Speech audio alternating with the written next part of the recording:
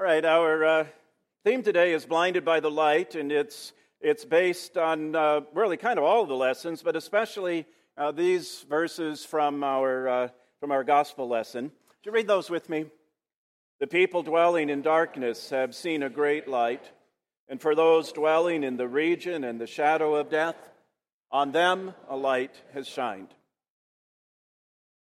I don't know about you, but for me, winter is my fourth favorite season of the year.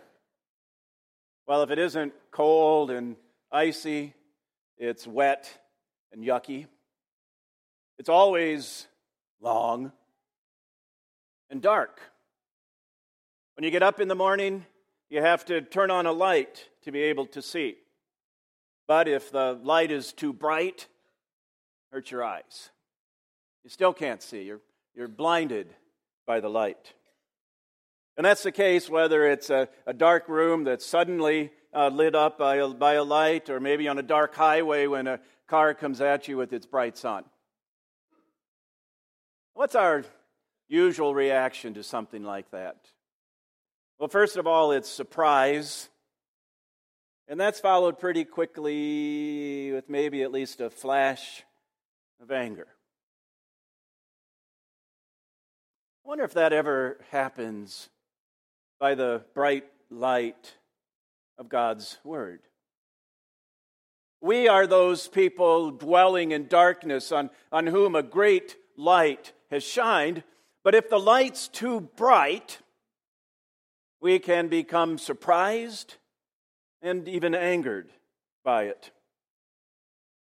At times like that, maybe we would prefer that God took it a little bit easier on us, that He used a night light rather than a bright light. A night light? Well, sure. That way we could more easily become accustomed to it, and it wouldn't hurt our eyes as much. It wouldn't hurt our feelings as much. The nightlight serves a couple of purposes, at least. For one thing, it offers comfort to a young child who's afraid of the dark. And for another thing, it makes it possible for adults to move around at night without stubbing our toes or stumbling over toys or other objects that are in our path. And maybe God's Word could be a nightlight for us in both of those respects. It could comfort us by making us think that the sins we commit aren't really so bad when we compare it with some of the really big ones that are listed there in the Bible. Plus, it could provide enough light that we could get along fairly well in life. We could at least see the big sins that are right in front of us, even if the little ones are still hard to distinguish and avoid. But that'd be okay, because little sins don't really hurt that much anyway.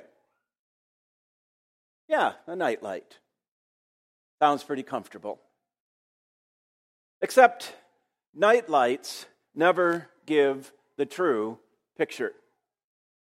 They can make things seem different than they really are because they don't give off enough light to reveal everything. With only a night light at our disposal, when we looked at our lives, we wouldn't see everything.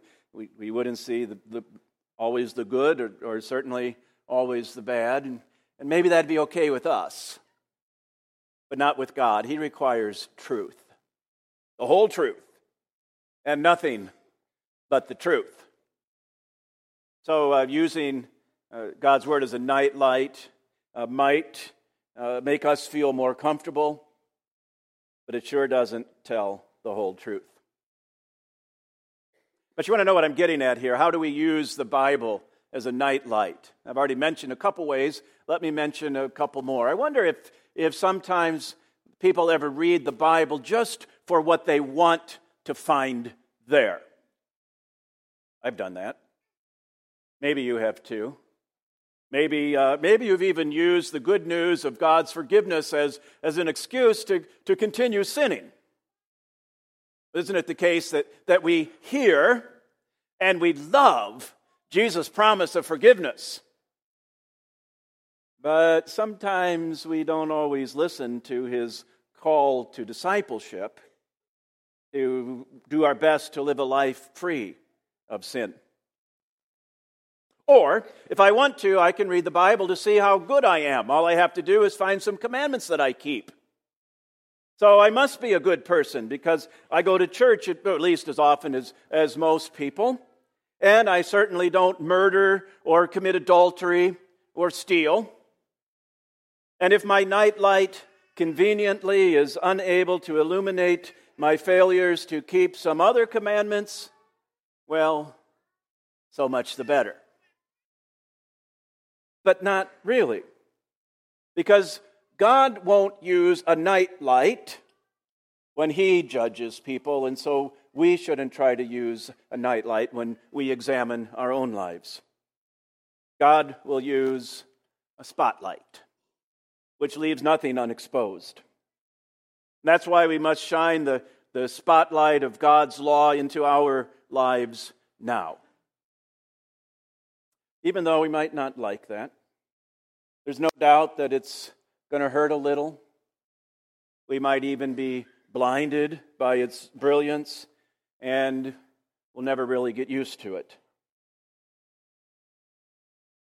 But try as we might, we can't hide from the spotlight. Until the very day that we die, it will be uncovering sins that probably we didn't want anybody else to know about, and maybe we've even tried to hide from ourselves. For a while, we probably can successfully shield our eyes from the glaring reality of our unworthiness in the presence of God. But eventually, we must see ourselves for what we are, poor, miserable sinners. That's the spotlight that Paul shined on the church in Corinth, showing them the sinful nature of their foolish arguing. You notice how that's really seemed to surprise him, that Christians would argue. He said, "It's been reported to me that there is quarreling among you." Well, I wonder, what would such a spotlight reveal about people in Frankenmuth or wherever you're from? Do those words ever describe our congregational life? Or maybe our home life, our family life? Ouch! Turn off that spotlight.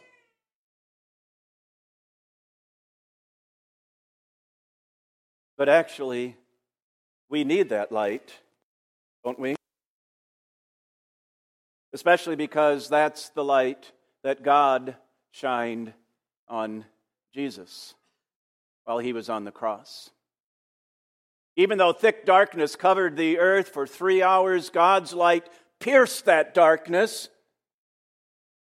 and focused on Jesus, focused on our Savior. And it did more than blind him, too. First, it exposed the sin of the whole world that he had taken upon himself. And then it killed him, punishing him for that sin. You know, that light did something else as well. It didn't just kill Jesus. It also killed the guilt of our sin along with Jesus. And really, that was God's target all along. You know, when someone has cancer, the goal of the chemotherapy or the radiation treatments is to kill the cancer without killing the patient. The trick is to get just the right amount of chemicals or radiation. Too small a dose and the cancer lives and can come back even stronger than before. Too strong a dose and the patient dies. Well, if we use that analogy with what happened to Jesus, he was intentionally given an overdose. God wanted to make sure that the guilt of our sin could not survive and come back stronger. To completely eradicate that guilt required the death of the one to whom the guilt clung. That means that now when God searches our lives with the spotlight of His law, He sees no sin clinging to us, no guilt condemning us. In other words, we don't live in the harsh spotlight of God's law, but in the gentle limelight of God's love. Don't know if you know much about the origin of that term limelight. I did a little bit of research on that. It dates back to before there were electric lights, talking about actors on a stage. So before there was electric lights, they used something called limelights to illuminate the stages, and they were called that because they made use of a mineral called quicklime. So to be in the limelight meant that you were on stage. It meant that you were the center of attention. You know, that's also what it means for us to be a Christian. First, that we are living in God's limelight. Remarkable thought when you think about it. God doesn't want to be in the limelight Himself. Instead, He wants us to live in His limelight, to be at the very center of His attention as He helps us and leads us and saves us. And notice that's present tense. This isn't ancient history. It's not as if God just sent Jesus 2,000 years ago and called that good. No, He's still at it. Now He sends the Holy Spirit to give us faith and to keep us in the faith. And He keeps checking up on us, doing everything He can to make sure that we don't wander out of the light and into the darkness. Because He wants us to be in the light. We have a great example of that in the gospel reading today. Maybe you noticed there that Matthew quoted from Isaiah about the land of Zebulun and Naphtali, Galilee of the Gentiles. Did you wonder what that was all about? Well, maybe a quick geography lesson will help with that and also illustrate our point about living in the limelight. When the people of Israel took possession of the promised land thousands of years ago, each of the 12 original tribes was given a region in the promised land in which to live. Zebulun and Naphtali were two of those tribes. And the area that they were given to live was in the very northern part. Maybe you see the arrow pointing to that. That later came to be known as Galilee. But at the time of Isaiah, and even hundreds of years later, at the time of Jesus, Galilee didn't have a good reputation. It was considered by the rest of Israel to be a backwater at best. There were some Jews still living in Galilee, but they were vastly outnumbered and pretty much surrounded by Gentiles. That's because whenever a foreign power was either going to invade Israel or wanted to march through Israel, they almost always had to come from the north. They couldn't come from the west because the Mediterranean Sea was there, and they couldn't come from the east because the Arabian desert was too wide and too dry for any army to successfully cross. So they had to come from the north. Maybe they looped around the desert and came this way, or maybe they came from Greece in that area and came, but always from the north, through the land of Zebulun and Naphtali. And so that was the first to fall. And as a result, a lot of mixing of cultures and of tribes, and Galilee became made up, not completely, but a large percentage of Gentiles and half-breeds who practiced an adulterated form of Judaism. So Galilee and people who came from Galilee were either ignored or looked down on by the real Jews who lived in Jerusalem or other parts of Judea. So just to be clear, whenever you hear the phrase Galilee of the Gentiles, do not think that's a compliment. But then all of that changed for a very simple reason. Jesus. He was raised in Galilee. He started his ministry there. He called his first disciples there.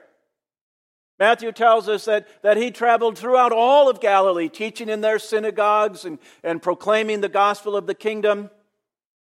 and healing the people of every disease and every affliction that they had. Talk about a dramatic turnaround. Until God focused on Galilee, the only attention that region ever got was negative. But once God welcomed Galilee into the limelight, things were so different. And He's done the same thing for us. Like Galilee of the Gentiles, He's taken us who were nobodies and has made us somebody. In this case, His children. Children who are doted on and cared for by the loving Father that He is. So we're not blinded by the limelight, just the opposite. We bask in its warmth, and our lives are illumined by its glow. Part of that illumination is that now we understand God's purpose for our life. Now, I want to be careful here. Sometimes we ask, well, what's God's purpose for me? Meaning, what occupation does He have in mind for me? I'm not sure that He does, but maybe He wants me to be a baker or a firefighter or a stay-at-home dad or a business executive or some other occupation. I'm not talking about occupation. I'm talking about the vocation to which Jesus first called Peter and Andrew and James and John, and to which He has now called each one of us, the vocation of being His disciples, following Him. As His disciples, we are well aware of and so very grateful for the fact that He has made us the center of His attention. But we also know that there's much more to discipleship than simply knowing God's love in our lives. It also involves showing God's love with our lifestyle. That's because we have not only God's attention, but also the attention of other people. And as I was writing this sermon, I was reminded of a TV commercial. I don't know, maybe you've seen it recently. You'd think that we would see it with the football playoffs in high gear, but I haven't seen it yet this year, but I've seen it before. And I bet you have too. See if it looks familiar. Hey, Doug, how'd that discount double check work out for you? Oh, that was great. I wish I had double checked before discussing that play earlier. Did anybody catch that play? No.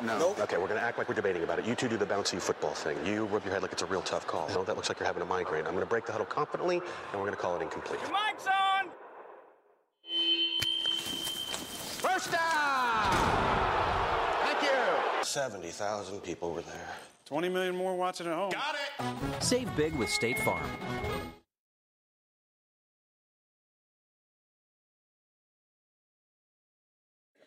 My mic is on. Okay. That was unintentional. I'm not necessarily endorsing State Farm as a fine insurance company, but there's a lot of those. I am endorsing that we learn a lesson from that. That wasn't the intent of the commercial, but I think we can take a lesson from it, and that is that our mic is on. Always. And there is no off switch. People are watching us and listening to us always. It could be our kids or our grandkids or our students or our teachers or our spouse or our co-workers or our classmates. The point is, we have their attention.